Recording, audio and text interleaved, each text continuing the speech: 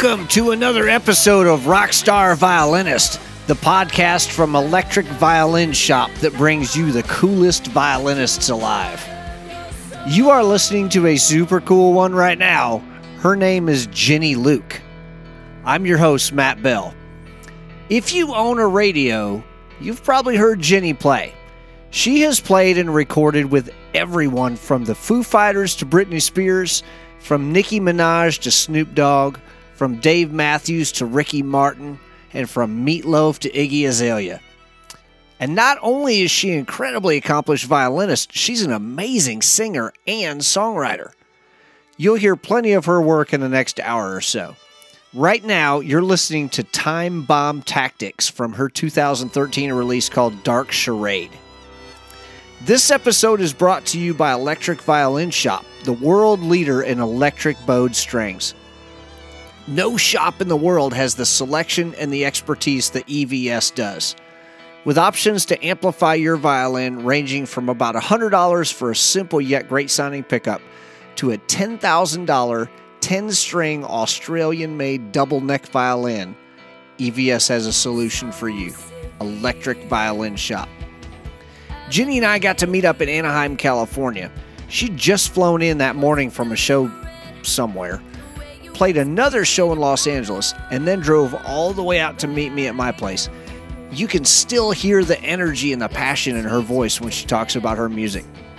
So please enjoy a little more of her music, and then my chat with Jenny Luke, rockstar violinist.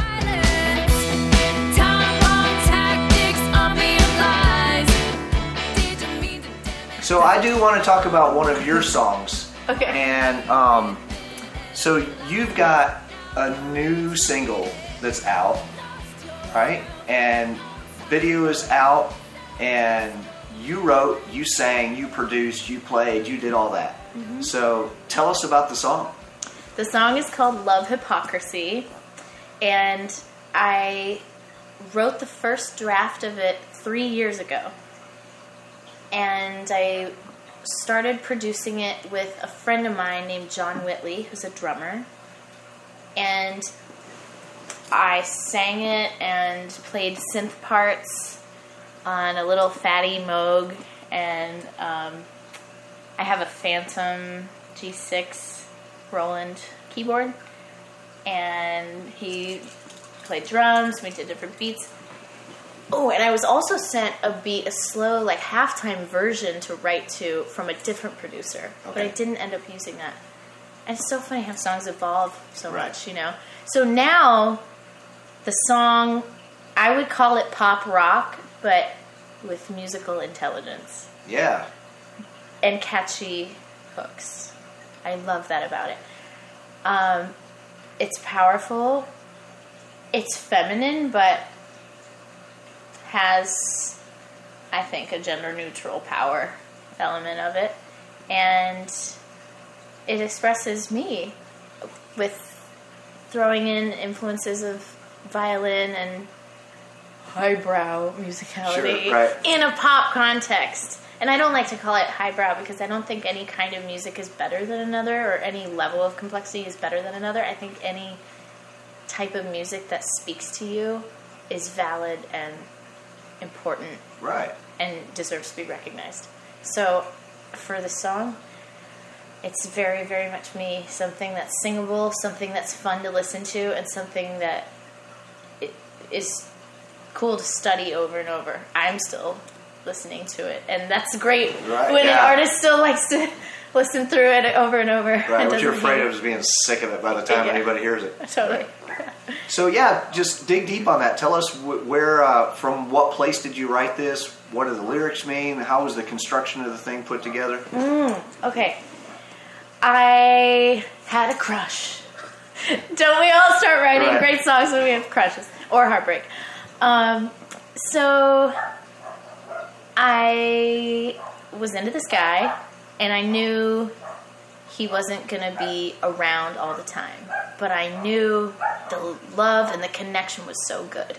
So that's where I started writing from. And then I thought about other relationships that might be similar to this, like the alleged Marilyn Monroe, JFK relationship, which I quote in the music video. Okay. And I'm not exactly Marilyn Monroe, but I'm kind of simulating Marilyn Monroe. It's like a cool scene where it kind of pays homage to that.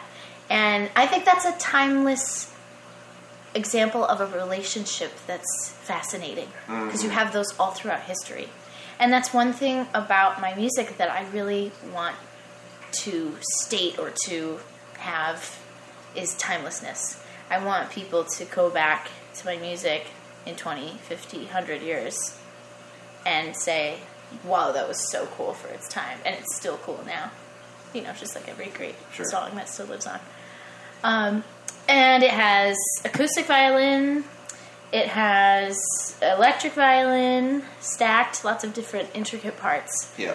I can talk about that if you want to hear about the layers. Okay. So the first thing was the solo. How long is the solo going to be? Do we want a solo? How do we make it catchy? Is it too complex? I think it's really cool. I think electric violin is being welcomed and normalized and looked at in a different way than even 3 years ago, which I'm so happy about. Right. I think Lindsey Stirling really helps that. All these different artists are helping commercialize it, but also helping people recognize that it can be a virtuosic instrument, because that's a huge challenge in the music industry. Is this is still a relatively new instrument that people don't always take seriously as a means of virtuosic expression, and that I'm like so rooting to prove people, you know, to look a different way at it. Just like the electric bass, when that was first invented and people were playing it, people laughed. You know, you look at pictures, you look at articles, until it was really standard and a cool thing. So I wanted to give an element of that, and my friend John was helping me come up with parts. Like, you know, Pitt's parts can be super catchy. People really like that sound. Like, any non-musician is like, oh, what is that? The plucking thing. So throwing that in there is cool. Dun dun dun dun dun dun dun dun bum bum bum bum bum. You know, that's a good hook. Yeah, you gotta have an instrumental hook too. Yeah. Absolutely, and hopefully, maybe multiple little hooks. You know, that your ear catches on to. I think Katy Perry does such a good job in her music of that. You know? For sure. And some guitar riffs. So that's one thing I love too. Is always putting electric violin in the power place of the guitar. So not necessarily replacing guitar, but having just as much presence and almost like respect level as the guitar does in a band. So it's not necessarily ornamental, it's part of the structure. Yes. Part of the fabric of the composition. It's necessary, you know. It doesn't always have to be the cherry on top. I think people are starting to realize that now, and you can build around it. Right. So in composing the song and writing the song and the musical elements, using the violin as a guitar hook element was a fun way to write it. And so then I worked on keyboard elements, and then in the actual studio, so like a couple months ago, finishing it up, I worked with Tai Long Lee, who's another producer, on kind of finishing the song. Because, you know, when you start a song 3 years ago, you kind of leave it for a while. And I was performing it a lot because I know I loved the song, but I just didn't finish it. It needed something. So Tai helped me find a lot of elements that expressed the other less raw, primitive side, which I think we do a really cool job of combining this with the finesse of upper register strings and beautiful ambient delays in the violin and in the guitar. Like in the verse, the guitar, there's an eventide guitar patch that Lucas used that I love. It's one of my favorite sounds. So combining those, and then my vocal, stacking tons of vocals. I ran my vocal through the Line 6 M13. That's awesome. I really love doing that. I love finding new sounds, you know, new textures to combine. So then we did, I think, the vocal in one session. the final vocal. Okay. Yeah. Yeah, I like to try to, whatever my lead vocal is, I do like to try to get that all in one day. Because otherwise it's hard to, your voice changes every day, right? So it's hard to match them if you've got to go in and, but I mean, ideally you can get it in one day. And I feel like if the violin, if you're playing it in a really expressive way, that's your voice. Does this make sense? If you're singing it and you're playing any really important part on the same day, it's gonna blend better. Yes, I think. And I think it's just truer to the feeling of expression that you're meaning to put into the song.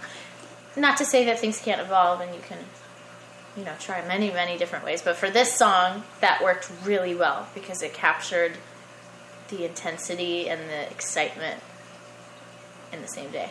Yeah, so there's tons of strings in here. And tons of vocals. Yeah, there's not just your lead vocal. There's all kinds of stuff flying around in there. It's complex. It's complex. It's hard to say that word. It's complex. It's a great sounding song. Thank you. And we're going to listen to it right now.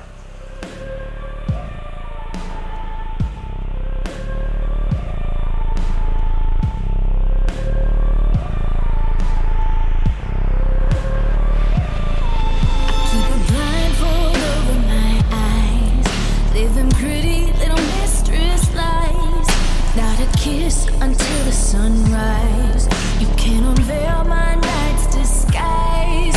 We can be lovers in the nighttime. Know how it works, I can such a fine line. I'll put my heart to the side, so get ready, turn you out real fine. Don't tell me your intentions, 'cause I know they're dark as night. So rough, but I need to feel them. Time.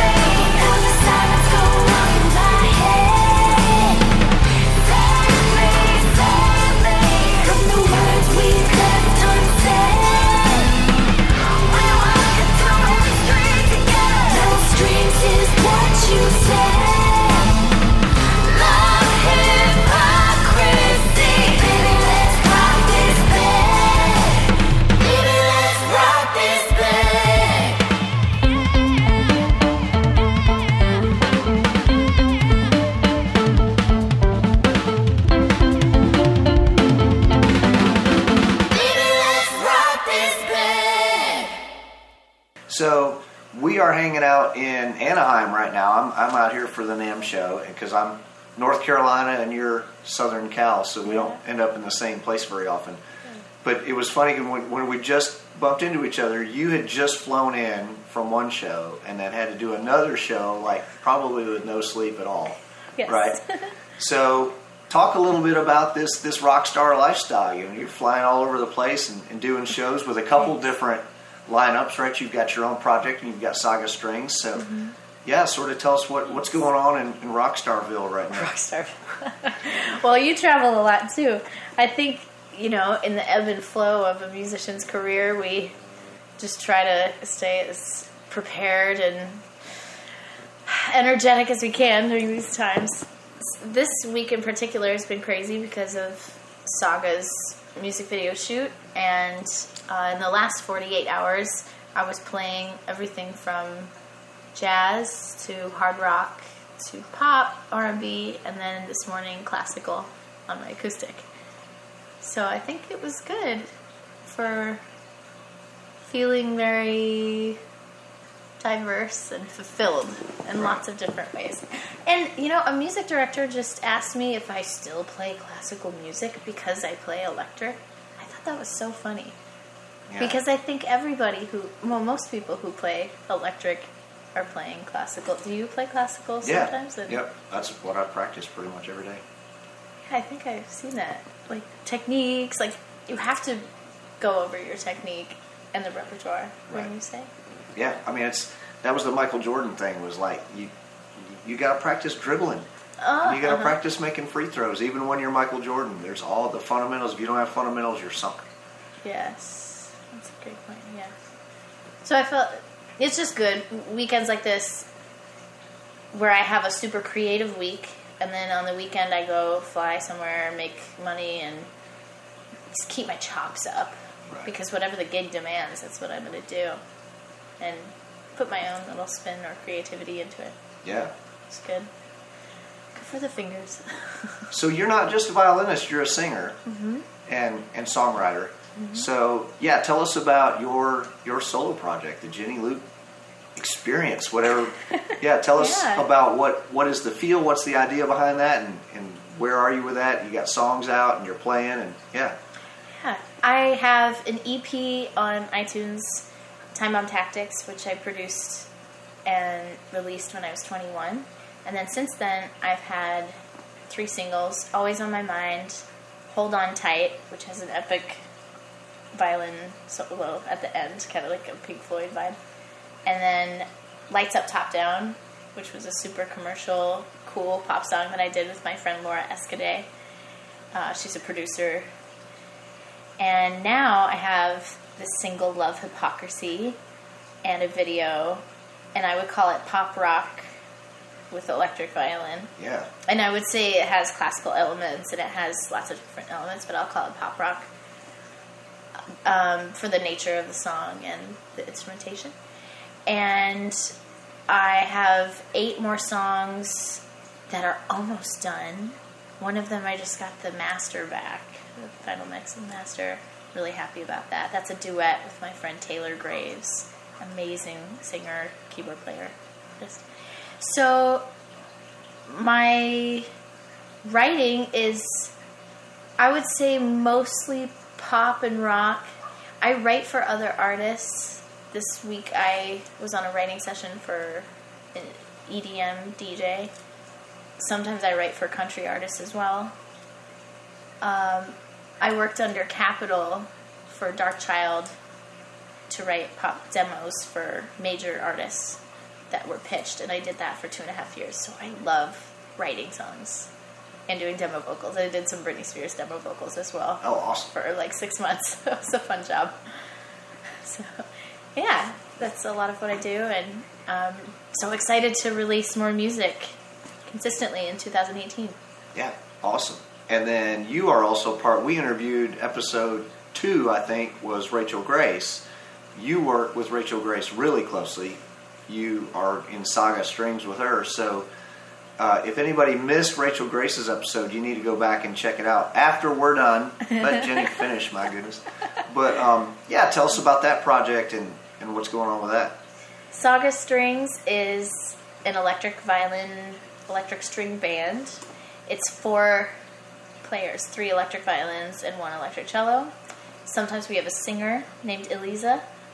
And it's from women all over the world. They come from Holland, Bulgaria, Mississippi, South Carolina. I'm from Iowa. And it's a high energy, empowered group of women, and we put on a great show. Yes, you do. Thanks. I have so much excitement and belief and drive from Saga. I just love being around so many empowered women, and they're all amazing musicians on their own in their own careers. Each woman is just... It's like a total super group. That's cool. It's an honor to be in, and it's an honor to co-manage. A lot of responsibility because I am working hard on opportunities for their careers and for all of us as a collective unit. You know, and I work really closely with Rachel every single day. We're texting all day or calling and saying, what's the next opportunity? What's the next project? What's the next single? So we have When Doves Cry coming out, and then we have a new single called Let Go that will be coming out. And that's original stuff too. That's an original song. When Doves Cry is the Prince cover. Yeah. And then Let Go is produced by Henri Gill. And he music directs for Alicia Keys, Stevie Wonder, Daughtry, will.i.am. So he has worked with Saga a fair amount in sessions as well. And he's been a mentor to me probably for the last 3 years. Just in different ways, in producing my original music and also in the session world. He really helped my career a lot and putting me on the map for session work. Awesome.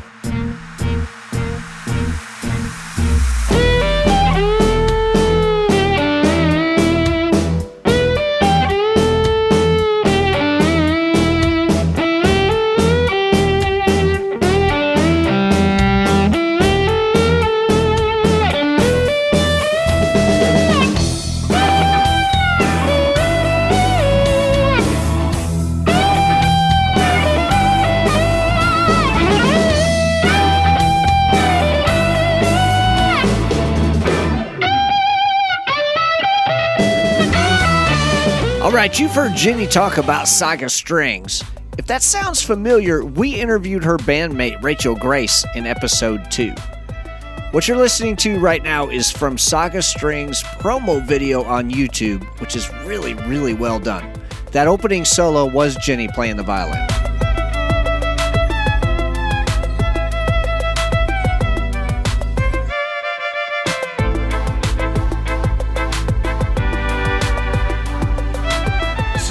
Play with like everybody. So tell us about some of the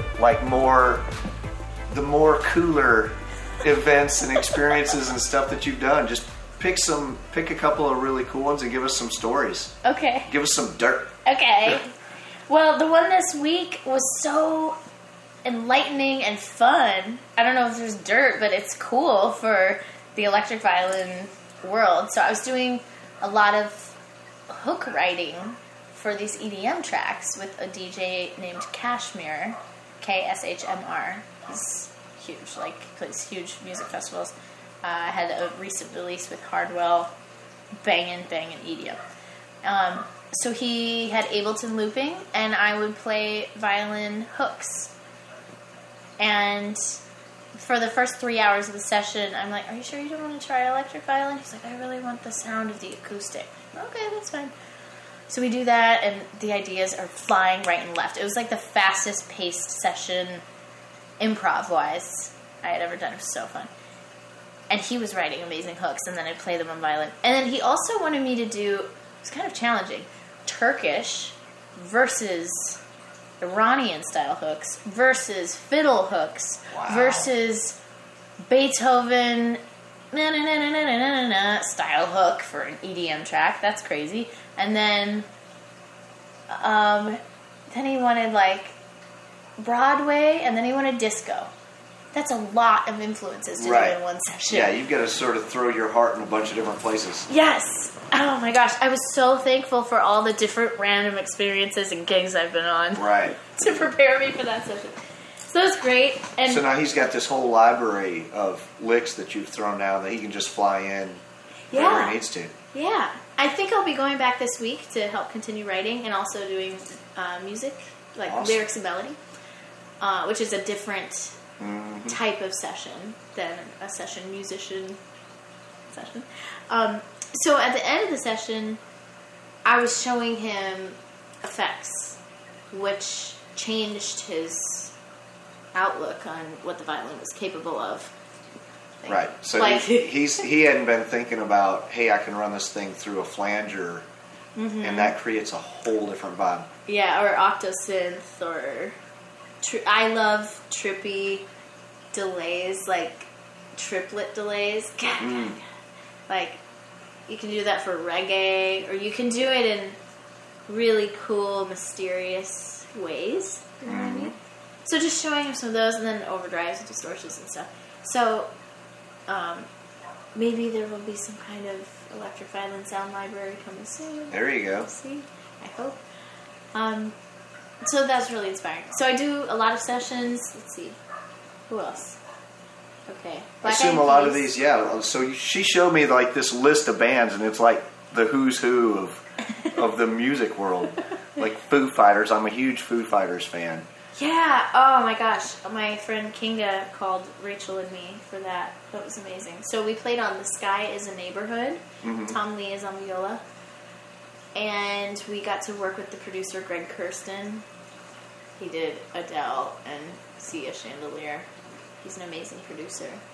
And Dave Grohl was there, and that was a wonderful session. So that song is out now. Yeah. And it turned out really cool. Awesome. And we played on Black Eyed Peas' album that's coming out. We played on will.i.am's new stuff, and I've played on his previous records too. Let's see. I've done appearances with some people. Meatloaf, I'm sure you knew. I knew about the Meatloaf. It was the beginning of my rock identity. Oh, was it? My parents were like, "What are you doing?" So that was early. Yeah. Yeah, so tell us about how that came about, and then how it sort of maybe transformed your image and all that. Sure. Well, I came from Iowa and moved to LA. So my image used to be a lot of pastels. She's wearing all black right now, by the way. All black, everything. I guess I just love the performance aspect of big shows, whether it's musical theater. It doesn't matter what style of music it is. So when I got called for this gig, I think I was called partially because of my technical ability, and then also my performance. I have a big performance, theatrical kind of side to me. Yep, very much. So I'm sure some people think it's dorky. I really like it. It's actually, how I perform. It's really what. Well, it's one of the things they tell you in theater is that every movement has to be so exaggerated because people are a long way away from you. Yeah. And lights change everything. The stage changes everything, and what might be considered like a normal set of movement in your regular life is going to look really tiny and insignificant on stage. So everything has to be so over the top and so larger than life in order to look normal. Absolutely. Right? Yeah. And Meat was all about that, because he was a rock opera singer. Oh, nobody's more theatrical than him. Yeah. And he taught me so much about performance because he's an actor, about your stage being your stage and no one takes it over. And when you're singing a line or a lyric, you commit to your character in the lyric. So I play violin from that headspace. When I play violin, I'm singing what I would be playing in my head. Even if there aren't lyrics to it, I play it the way I would express it or sing it. Sure. I'm sure a lot of people do it, but I think that also comes out in my body language, how I would express it. But I loved working with him. I learned so much about character in performance. So my image, I guess my image changed also because I was adapting to being a part of his image and what was expected of me to wear and what I wore on stage, what I got photographed in. I mean, that's kind of funny that the clothes I wore on stage started becoming me. I think part of that, though, is because I had to provide a lot of the wardrobe. There was a stylist, but sometimes you're on tour and you were supposed to bring the clothes. So then those were my actual clothes. I own these clothes. Yeah, I should probably wear them. Yeah. And also, if you spend money on clothes, you also... I mean, I was like 19 when I started working with him. So anyway, it's funny. So I kind of got branded as a metal... Well, maybe not metal, but like hard rock violinist. And in my look. But now I think it's evolving a little bit into like a chic. I'm going for chic, cosmopolitan, fashion forward, But pretty much anything that strikes your fancy, my fancy, I think that's really important about being an artist and evolving, So I guess also what I learned from all these sessions, like working with all these artists, is seeing if they're open-minded and how they evolve. Mm-hmm. Especially someone like will.i.am, where I get to work with him, 1 year, and then another year, and then another year. I get to see how his brain evolves and his style and his music. Because he's been huge for a long time. I mean, he's been a very influential person in the business for a long time. And the business and the sound and everything has changed during that time. And, of course, you expect any artist to evolve over time, right? I mean, you don't want somebody that they had this thing and then they're going to try to ride that horse until it dies. Totally. And I love what he's doing with technology in that aspect, because he's seeing how quickly consumers want change in technology and how his music fits into that. And he also realizes what we need to hear from a social justice point of view and a political point of view. And the new Black Eyed Peas single, Street Livin', is something we need to hear right now. I want to do that as an artist as well. And my work is starting to reflect that, about bringing up things that need to be talked about. And I really respect will.i.am for that. Well, that's been a thing throughout the history of pop music, right? I mean, you go back to the 60s and the protest music, and there's just the best artists have been the ones that really had a lot to say. Mm-hmm. And so then you've got to take this message that you've got, and you've got to combine that with interesting and new music. But then we still have to use the old concepts of hooks and melodies, and how does all this come together, and then how does that swirl around with your personal voice of where you're from and where you're headed? This is such an important topic, I think, especially for women right now.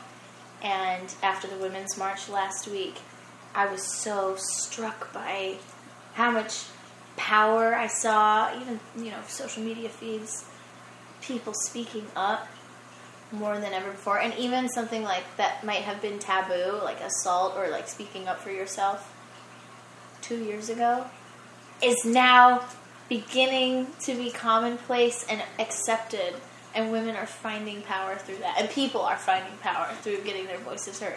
And I think that is so necessary for development in racial equality, gender equality, and closing the pay gap, and accepting each other. And that's what I did at my show at NAMM. I talked for a second halfway through the show. I stopped the music, and I just talked to the audience briefly.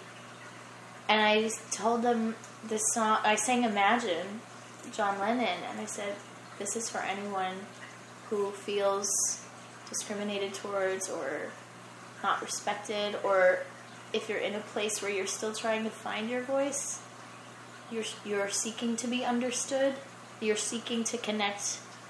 If you don't have a place for that, or you're lost, or you don't have hope, know that you are loved. And that is so central to my message of what I want people to feel when they hear my music. I want them to feel connected and feel empowered. So even if it's a fun song, I want my listener to walk away going, Ginny gets me. Because I know my favorite songs are the songs that get me. I connect immediately with. Or the artist, it seems like, oh gosh, man, they really have gone through what I went through. You know, and I'm finding my own voice as a 26-year-old woman through this time. It's a big time of change.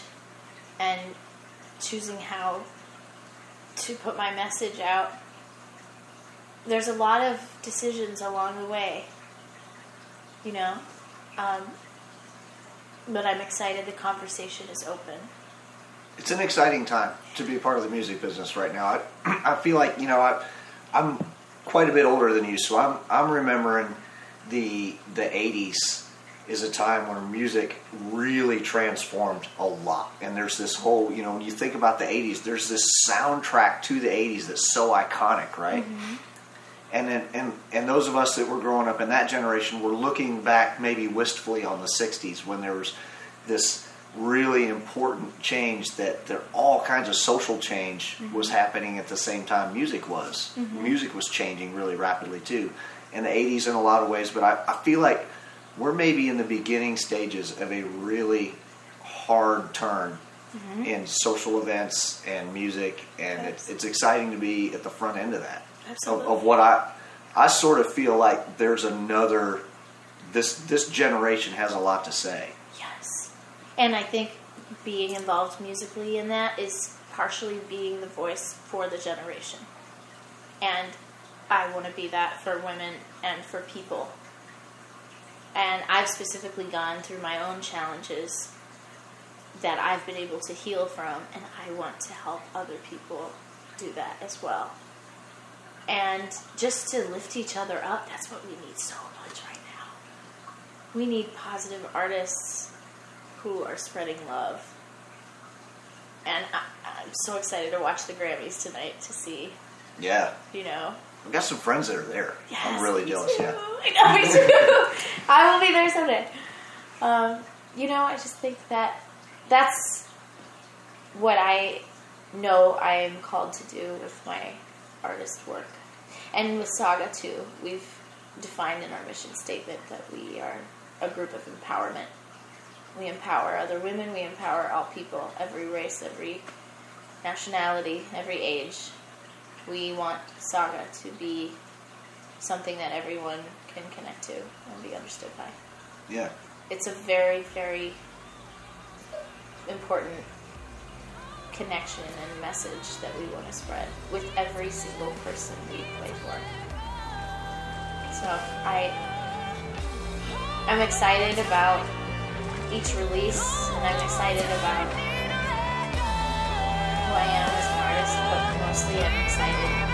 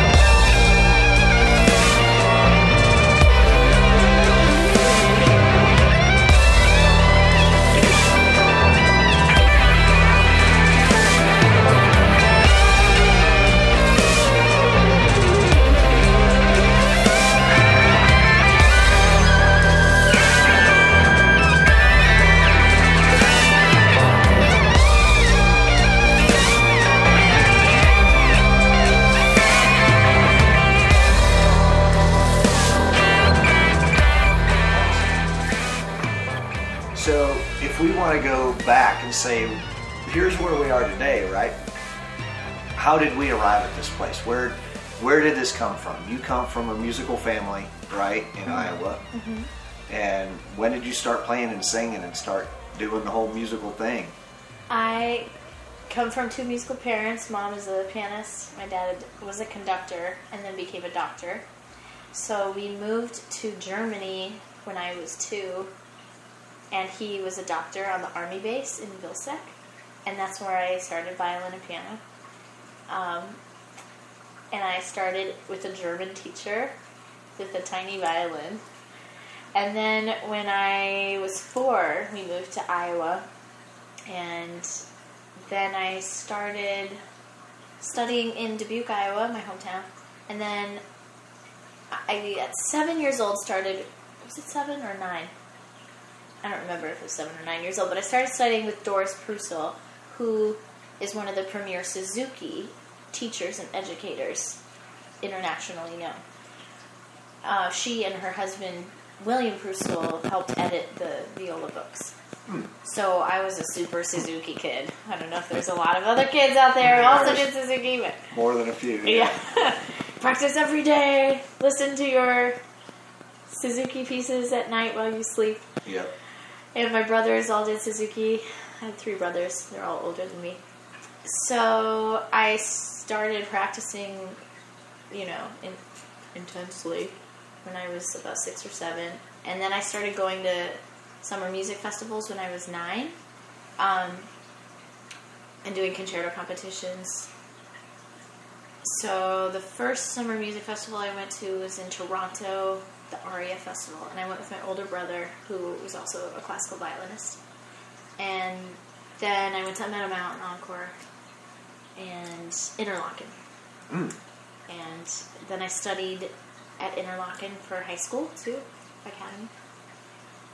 And then I was in a girl group, and I played electric violin in the girl group and sang. So, when did the electric violin come in, and where was sort of maybe not the departure from Suzuki, but at least the fanning out of your musical style and taste? I was in a jazz group when I was 11. My parents, so early. Yeah, it was like a kids jazz combo thing, and my parents noticed that they could never hear the violin. So I got my first electric when I was 12. And it was a Yamaha SV130. Mm-hmm. And I still have that. I used it on tour. It's awesome. I don't know if they make that model They anymore. just discontinued it. Yep. So that was a great violin. I'm very thankful that they got that violin in particular. So Yamaha's great, and it lasted me for so long. Then I went to acting class in LA as a prize for winning a concerto competition. My parents said, if you win, I played Mendelssohn, if you win, you can go to LA and act for a summer. Right. But then I ended up moving because my acting teacher was like, Janine really needs to live in LA. She needs to start a career here. So freshman year I was homeschooled, and I started meeting people and was in this girl group, Adam 812, which was like my first touring experience, because we toured around in buses. We did like gay pride festivals, we did summer festivals. They were like 30,000 people, so that was bigger crowds. I was 15, 16, 17, 18. And then I started going to school at Interlochen during the year, like the academy, for theater and violin and vocal lessons. And then I would leave school and do these shows with this girl group. So I was playing electric violin a lot then. And that's, I guess, when I started collecting pedals. Because I was hanging out with a guitar player, and he was showing me what effects sounded good. See, the guitar players, they always wreck everything. It's like, hey, I can make different sounds. Can you? And you go, no, I kind of have one. That's not fair. I was jealous. And I also, I was young, 16, 17, 18. I didn't have a lot of money to pour into investing in pedals. That was Sure. like the last thing. I was working during some summers teaching dance to pay for my plane tickets to LA sometimes. But I was very thankful for the companies early on who supported me and helped me get the gear I needed, because I still have relationships with those companies today, specifically Pigtronics, Fender, PV, those, and Fishman. Those were some of the first companies that ever supported what I did, and I was so thankful. I would not have been able to start my electric violin career to where it's at without their help. Yeah, because we think, well, it's just $100 for that pedal. That's a pretty inexpensive pedal. Well, to a kid, $100 is a lot of money. That didn't just fall out of the sky. Yeah, and amps and cables. Yeah, and amps are crazy expensive. It's on my mind, always, always on my mind. You're always on my mind, always on my mind. You're always on my mind, always, always on my mind.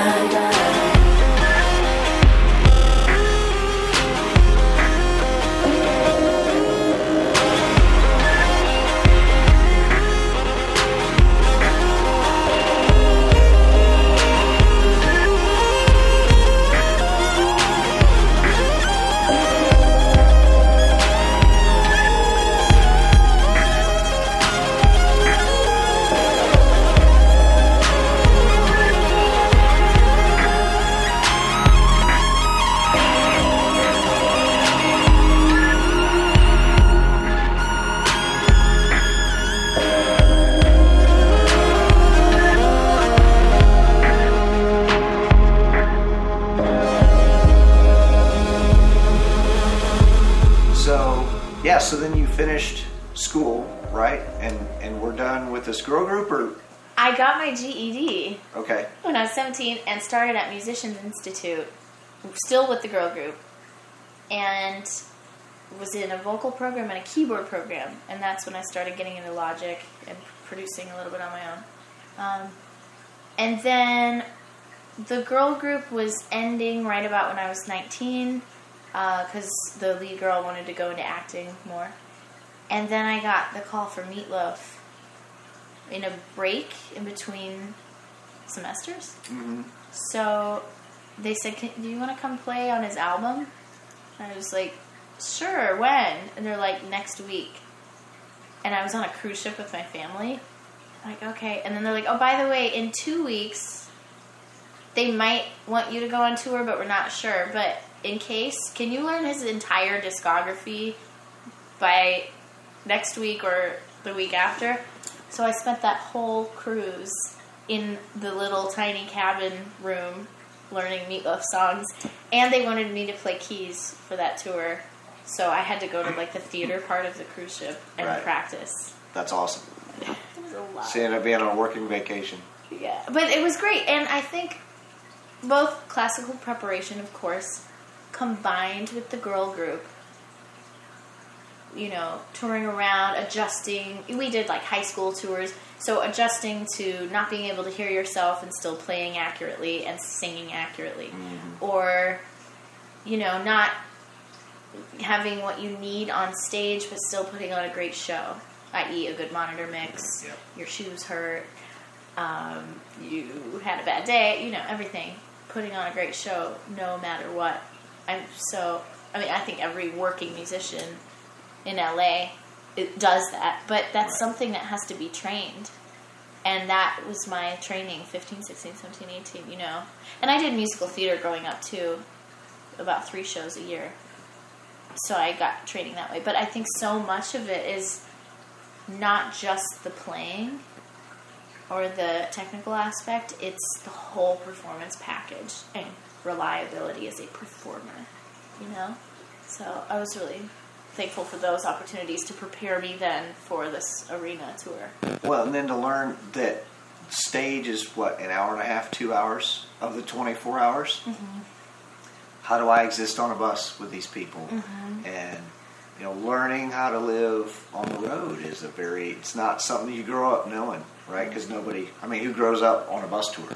Yeah. You got to learn how to do this stuff. Yeah. And how to relate to people. Coming from a classical family, everything was very precise. Music was talked about in a certain way. Measure numbers, proper dynamic names. If you were wrong about something, you were corrected. And then getting into the industry at a younger age, I would say youngish because I was I would say 18, 19 was when I really started working a lot professionally. I did J. Cole's album then, I did Snoop Dogg's album then. Those were new eye-opening experiences. Then I started realizing that I needed to learn to talk about music in a different way. Do you feel like that in between your gigs? It's very different from the classical world. And I've been out of that world for so long that I'm always reminded when I get around classical people how far I've moved from that world. Mm-hmm.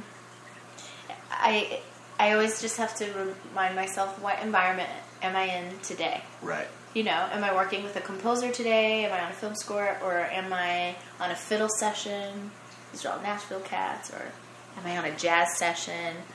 I did a record with Vinnie Caliuta on drums, and it was all like jazz cats. It was like a prog jazz type record. Mm-hmm. And it was charted out, but even there, new vocabulary and new types of interactions musically. So just, it was learning how to have an open mind starting at 17, 18, 19. Yeah, so talk about all the different styles, and you've had to sort of become fluent in all these different languages. Yeah. And what's the learning process there, and how do you if I'm on a fiddle gig today, where did you learn to do that, and how does that thought process different from playing for Snoop? Okay. Yeah, that's a great point. Okay, I think studying recordings, of course, or your favorite players of those styles. How did I learn fiddle? I played a little bit of fiddle as a child at 4 and 5, but then I had it around in Iowa, but I didn't really revisit it until I started getting called for country gigs out here in LA. And one of my best girlfriends, Lacey Rostiak, is an amazing fiddler. She was a U.S. champion fiddle player. And she really hung out with me and worked with me. And I also studied, YouTube videos and records. Oh, I guess I transcribed a lot of fiddle solos. I forgot about that. And I had to learn 50 songs in a night for one country gig. And then I was in 7 country bands at one point in LA, Vegas, Orange County, and San Diego. So I think just getting familiar with the styles of playing. And then similarly with other nationalities of music. You're playing Hispanic music, you're playing Persian music. It's so important, I think, to capture the essence of that style. Right. And the open mind thing is so much a part of my playing. I hope to always stay open-minded and always learn, because you can take so much from other eras and other players, Let me think. So how did I learn other styles of music? Yeah. So basically you're saying it's a lot of work. Yeah. You've got to learn to get into that headspace, and then you're going to listen to a lot of it, and you're going to break it down and analyze it and transcribe it. So it's work. I think having friends who do it or are doing it with you really helps. You invite your friend over and you listen to records and you play together for hours. And hopefully, if you're having fun, it's just a natural thing that's going to happen. Right. And similarly with great R&B and disco strings, Mark Cargill is the man. He's the guy in town, an old gentleman who is on all of Andre Gill's sessions. He's always concertmaster, and you just sit beside someone who's lived through that time and put strings on all these classic records, and he'll just drop a few pearls of wisdom about how to lay it back, or don't play that gliss, right on one. Just take a quick breath, or, maybe start that one a little out of tune and then slide up to the pitch. All these little tricks that you hear. Oh, that was what was in Great Disco Strings, or that was 70s strings, and then you're able to draw from that. And of course, you get excited when you're around a high-level person like that. Sure. And if you don't have access to those people in person, I think you can study on YouTube. Mm-hmm. And a funny thing in my life has been ending up working with the producers that I listened to as a child, and some of the artists, especially Britney Spears, Evanescence, Alicia Keys. That's just so crazy to me. Let's say Foo Fighters. I loved Everlong. I was obsessed.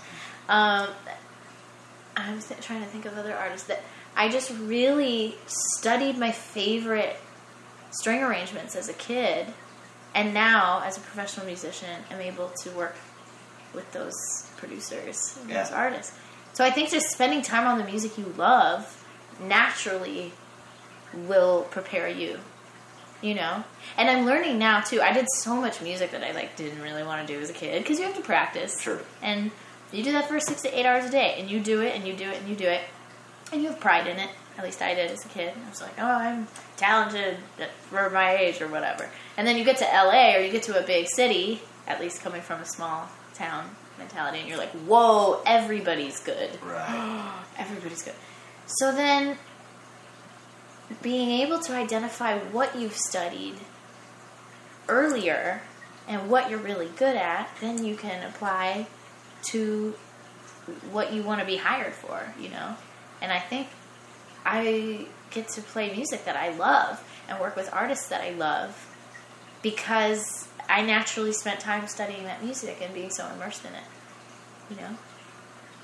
I think I don't know if that's part of your musical experience as well. For sure. And my musical experience isn't quite as diverse as yours, but it's more sort of in the pop and rock thing. It's not quite, I'm not playing in a country band one day and playing for Snoop the next and touring with Meatloaf. Those are just obviously three incredibly different worlds. But it's a lot of the headspace. You've got to be in a different place when you're playing Motown than if you're playing Steve Vai.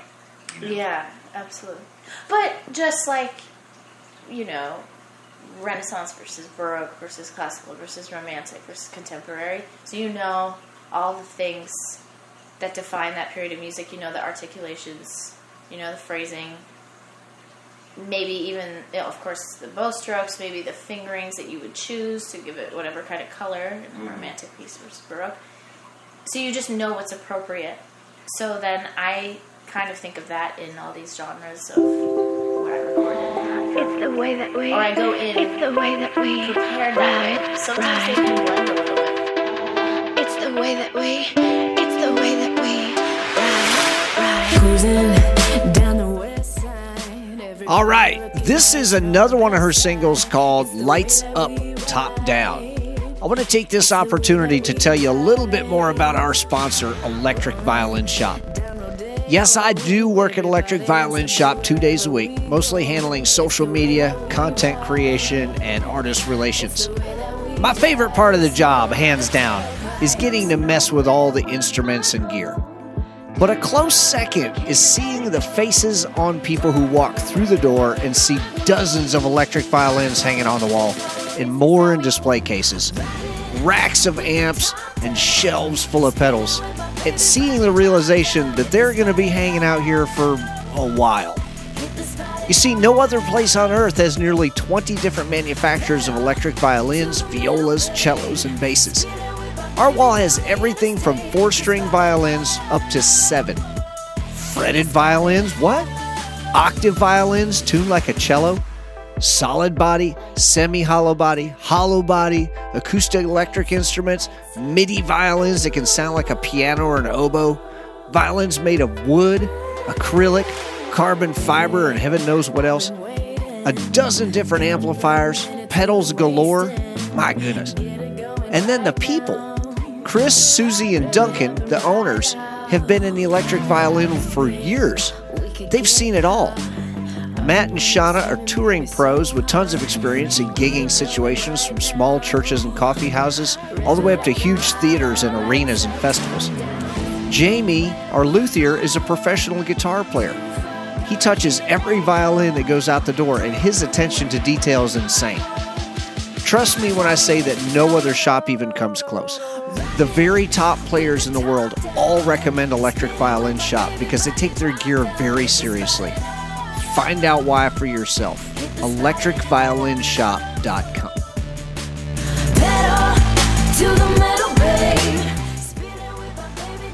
So we didn't really spend a lot of time talking about gear. We were really talking about soul and life and like the meaning of art and music. Yeah, so it was awesome. But I do want to ask you, because you have a very unique violin, like the most unique you can get. There's one of them, right?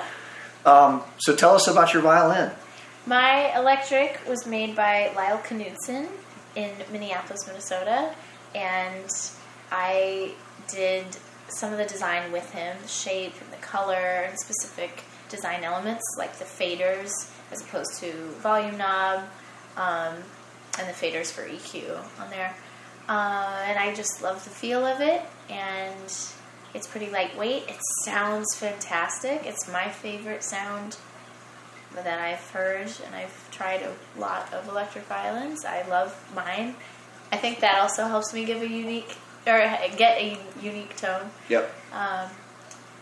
And they're available for direct sale, or by direct sale. You can just email me through my website or at Lyle Knudsen. So you can buy the Jenny Luke violin. Yes.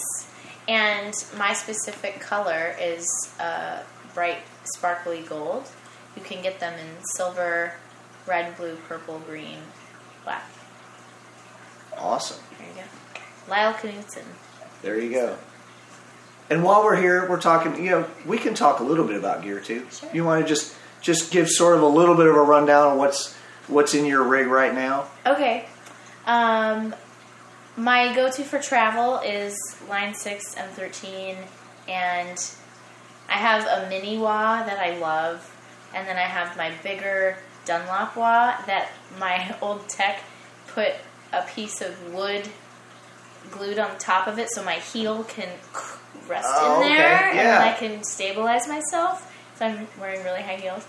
And that's the thing. That's part of male privilege. Is like they don't think about women wearing heels trying to operate these things. It's all, you always figure it's some dude in a pair of Chucks. Yeah, totally. So I do make a lot of revisions, or whatever you would call it. Like, I change certain things about my pedals to make sure I can perform in them. And I also practice in heels. I try to go to sound check in heels to make sure I've practiced that day the height of the heel I'm going to wear, especially if it's going to be something like a 5-inch heel. Oh my goodness! You know what I mean? Yeah, I hate that when I've got my 5-inch heels on. I'll be 6'6". Yeah. But you have to practice moving the way you're going to move. I can imagine. And I was recently on a gig, and I practiced my solo and running from one end of my apartment to the other end and up and down my flights of stairs in my heels and in my leather jacket because I knew I'd be a little confined. Yeah. And then getting to the pedal board in time because I knew I was going to run from the arena over to the pedal board by this part of the song. Right. So I think just little, tips and tricks here and there of what works for people. So, okay, there's, let's see, I told you about the PV Wireless that has been a tank and has worked in every country. It's great. Beer spilled on it. Water spilled on it. It's great. PV gear is indestructible. It is, and it's so helpful when you travel. So some other favorites are Pigtronics, Echolution delay is beautiful. Let's see here, my little notes. When you got so much gear, you got to look at your notes to remember that's good. Life is good. Yeah, I've just collected and chosen what I like over the years. Polysaturator, that was my first distortion. The Infinity Looper was one of my first loopers, and that has been really cool to compose on, actually. Sure. Cool to sing through, but really great for compositions. Let's see, ZVEX Box of Rock is great. And Whammy Digitech. On tour, I used the Digitech GSP 1101 multi-effects processor for a while. That was very helpful because we could pre-program everything. It was the same every night, and my tech could make changes on the side of stage if needed. You know, like during a transition, he could come over, and this happened a couple times where I just wanted a slight change. And if you're in certain shows where it's choreographed and you're not really supposed to bend down very much or fiddle with your board, it's very helpful to have someone else in control of that. Yep. Because that can be something that you could get fired over if you're, making too many. The audience didn't pay to see you up there fiddling with knobs. Yeah. So I really liked that processor. That's why I only use multi-effects. For the most part, I've got 2 stomp boxes that I use, but I set them and forget them. Okay. And you will not see me bend down and touch my pedal board unless something is wrong. I love a lot of these analog pedals for studio too. You can spend more time getting exactly what you want. You can kind of play around and see. See, I do most of mine in post. Oh, so like guitar, I record. right? Yep, I record flat and dry, and then everything else is done with reamping. I like reamping. I like using Guitar Rig, but I just sometimes want a physical, tactile experience in the session where I feel like I have more power. Actually, this is interesting as far as communication in a session. I like to have the power at my fingertips. If there's an engineer that isn't cooperating that well or that isn't experienced with electric violin, sometimes it's nice to have more control. Right. But if you have someone you really trust, me. I engineer all my own stuff. Oh, right. Yeah. Okay, of course. Yeah. So then it's perfect. Yeah. I trust me implicitly. Yeah, of course. But I guess that changes session to session for me. Sure. It just depends. Let's see. What else do I love? MXR. Carbon Copy Delay, Hall of Fame Reverb, Monarch Butterfly Overdrive that got stolen. So sad. What kind of evil person steals gear? I know. It's just awful. It's like stealing a puppy. What's wrong with you, man? They stole my in-ears, too. I'm like, those aren't going to fit your ears. Custom molded ears? Yeah. It's ridiculous. I love my Dunlop wah. And the Exotic Overdrive, which is tiny. So great for little run and go gigs. Yep. I love those. I love tiny pedals. Yes, me too. They're so cute. Yeah. And if you have to throw them in your purse, it's great. I know. I love that. And I wanted to throw out, I use a Trace Elliott amp, which is part of the PV family, but it's a bass amp most commonly, but it has this great EQ on it, and it sounds great on my acoustic with pickup and with my electric. It has reverb delay, it has a phaser on there. It's just been wonderful in every setting. I've gotten some of my best violin sounds through bass amps. Yeah. Cool. I was listening to the Black Violin setup, and I really want to try what they do. Those guys have great gear. Yeah. Wow. They have very large budgets, too. I was wondering. Yeah. They do pretty well. Yeah. But yeah, they have great gear. Yeah. Cool. That's my thoughts. Awesome. I told you we'd get weak. We blacked out from the field. How did we end up in this condition? This is the title track from Jenny's first EP called Dark Charade. And we started showing symptoms. Is there a doctor anywhere? Don't let me give me a reason to make me believe in who we used to be. I'm not afraid of your dark charade, no. Two can play, so watch as I walk away.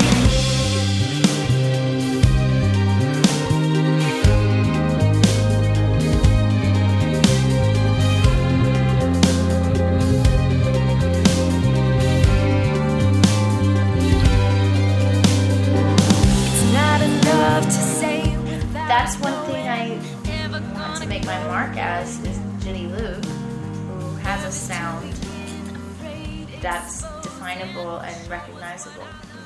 So that's what I was going to ask next. You already beat me to it. So how do all these really diverse experiences, how do they inform and contribute to your signature sound? The sound that when you step out to play songs that you've written in a line that, this is me. And of course we are sort of, in a lot of ways, the sum total of our experiences.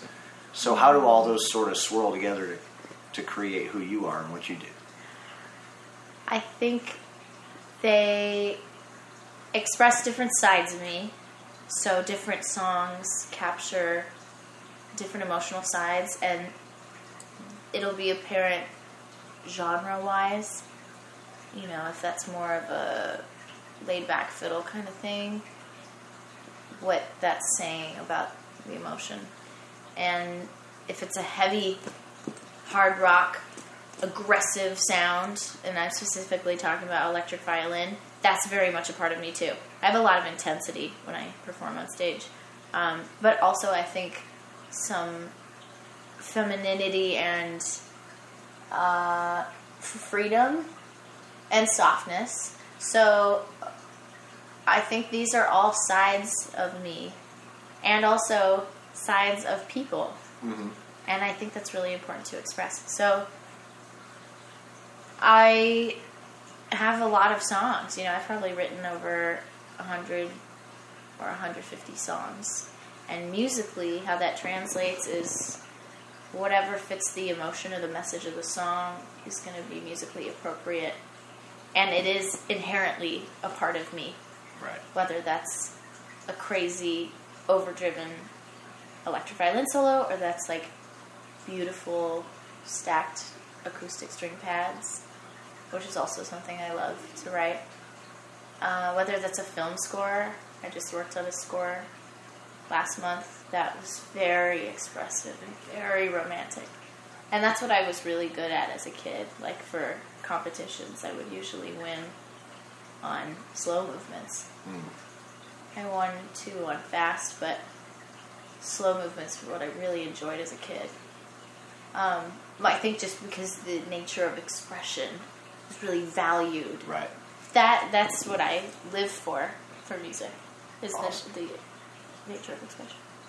So suppose we get to go, I don't know, let's pick a number, 10 years in the future, and we get to land in like the best possible scenario for Jenny Lou. What does it look like? What's happened in the last 10 years now that we're 10 years in the future, and where are you now? If you get to choose where this whole train is going. I would be touring my show and touring with Saga throughout the year, similar to how Jack White works with his bands, the Racketeers, and he develops artists. I would have written and produced Grammy Award-winning songs, and I would have an outreach program for young women and young musicians. And I could work a little, well, maybe not less, but have more control. And it's happening as my career continues moving forward. I have more and more control every year, which I'm so thankful for, You get to be pickier. Yes, yeah, about what sessions I do or what artists I work with or the way I want to record my record, And I'd be collaborating. This is a big thing for me. I'd be collaborating with the top-level artists that I want on my own original material. And that's a dream of mine. Because I get called for sessions for their visions. Right. But I would love to collaborate more on a collective vision that I create with them. For example, Herbie Hancock, Christina Aguilera, Alicia Keys, Pink, Regina Carter, and we've been in touch a little bit, to really make music together. Phantogram, Kimbra, these are also my favorite artists, and I'd love to make work with them. You get to call Adele and tell her to play on your own. Yeah, that's gonna happen. Here's what I need you to do, Adele. foolish child lives for life.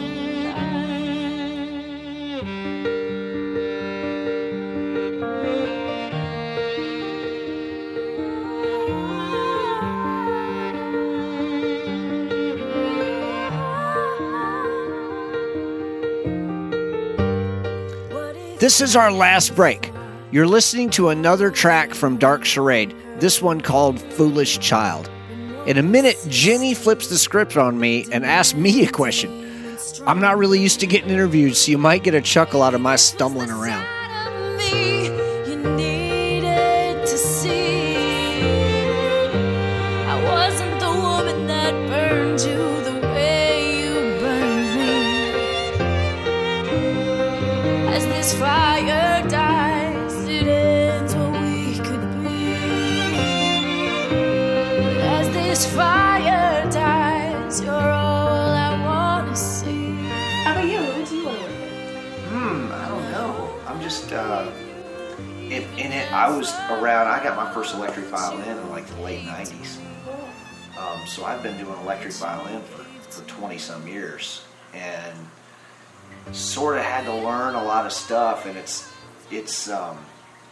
took a long time for me to learn all this. So I find my role now is sort of, I guess, one of the elder statesmen of this, one of the early adopters of this thing, and I can teach the young kids the stuff that took me 10 years to learn. I can teach them that stuff in 6 months. And then they can take that and go off to the next level. So maybe I look at like my career and my legacy maybe as being part of a foundation that allows other people to go off and do artistic things. That's fantastic. Because we're always standing on the shoulders of the people that came before us. Yes. And yeah, maybe I just want to provide some of those shoulders. And I've got my own stuff too, and my artistry is not as groundbreaking. It's not as, like you're going to hear something from me and go, oh my God, I've never heard anything like that before. That's not what I do. But you may not have heard a lot of violinists do that kind of thing.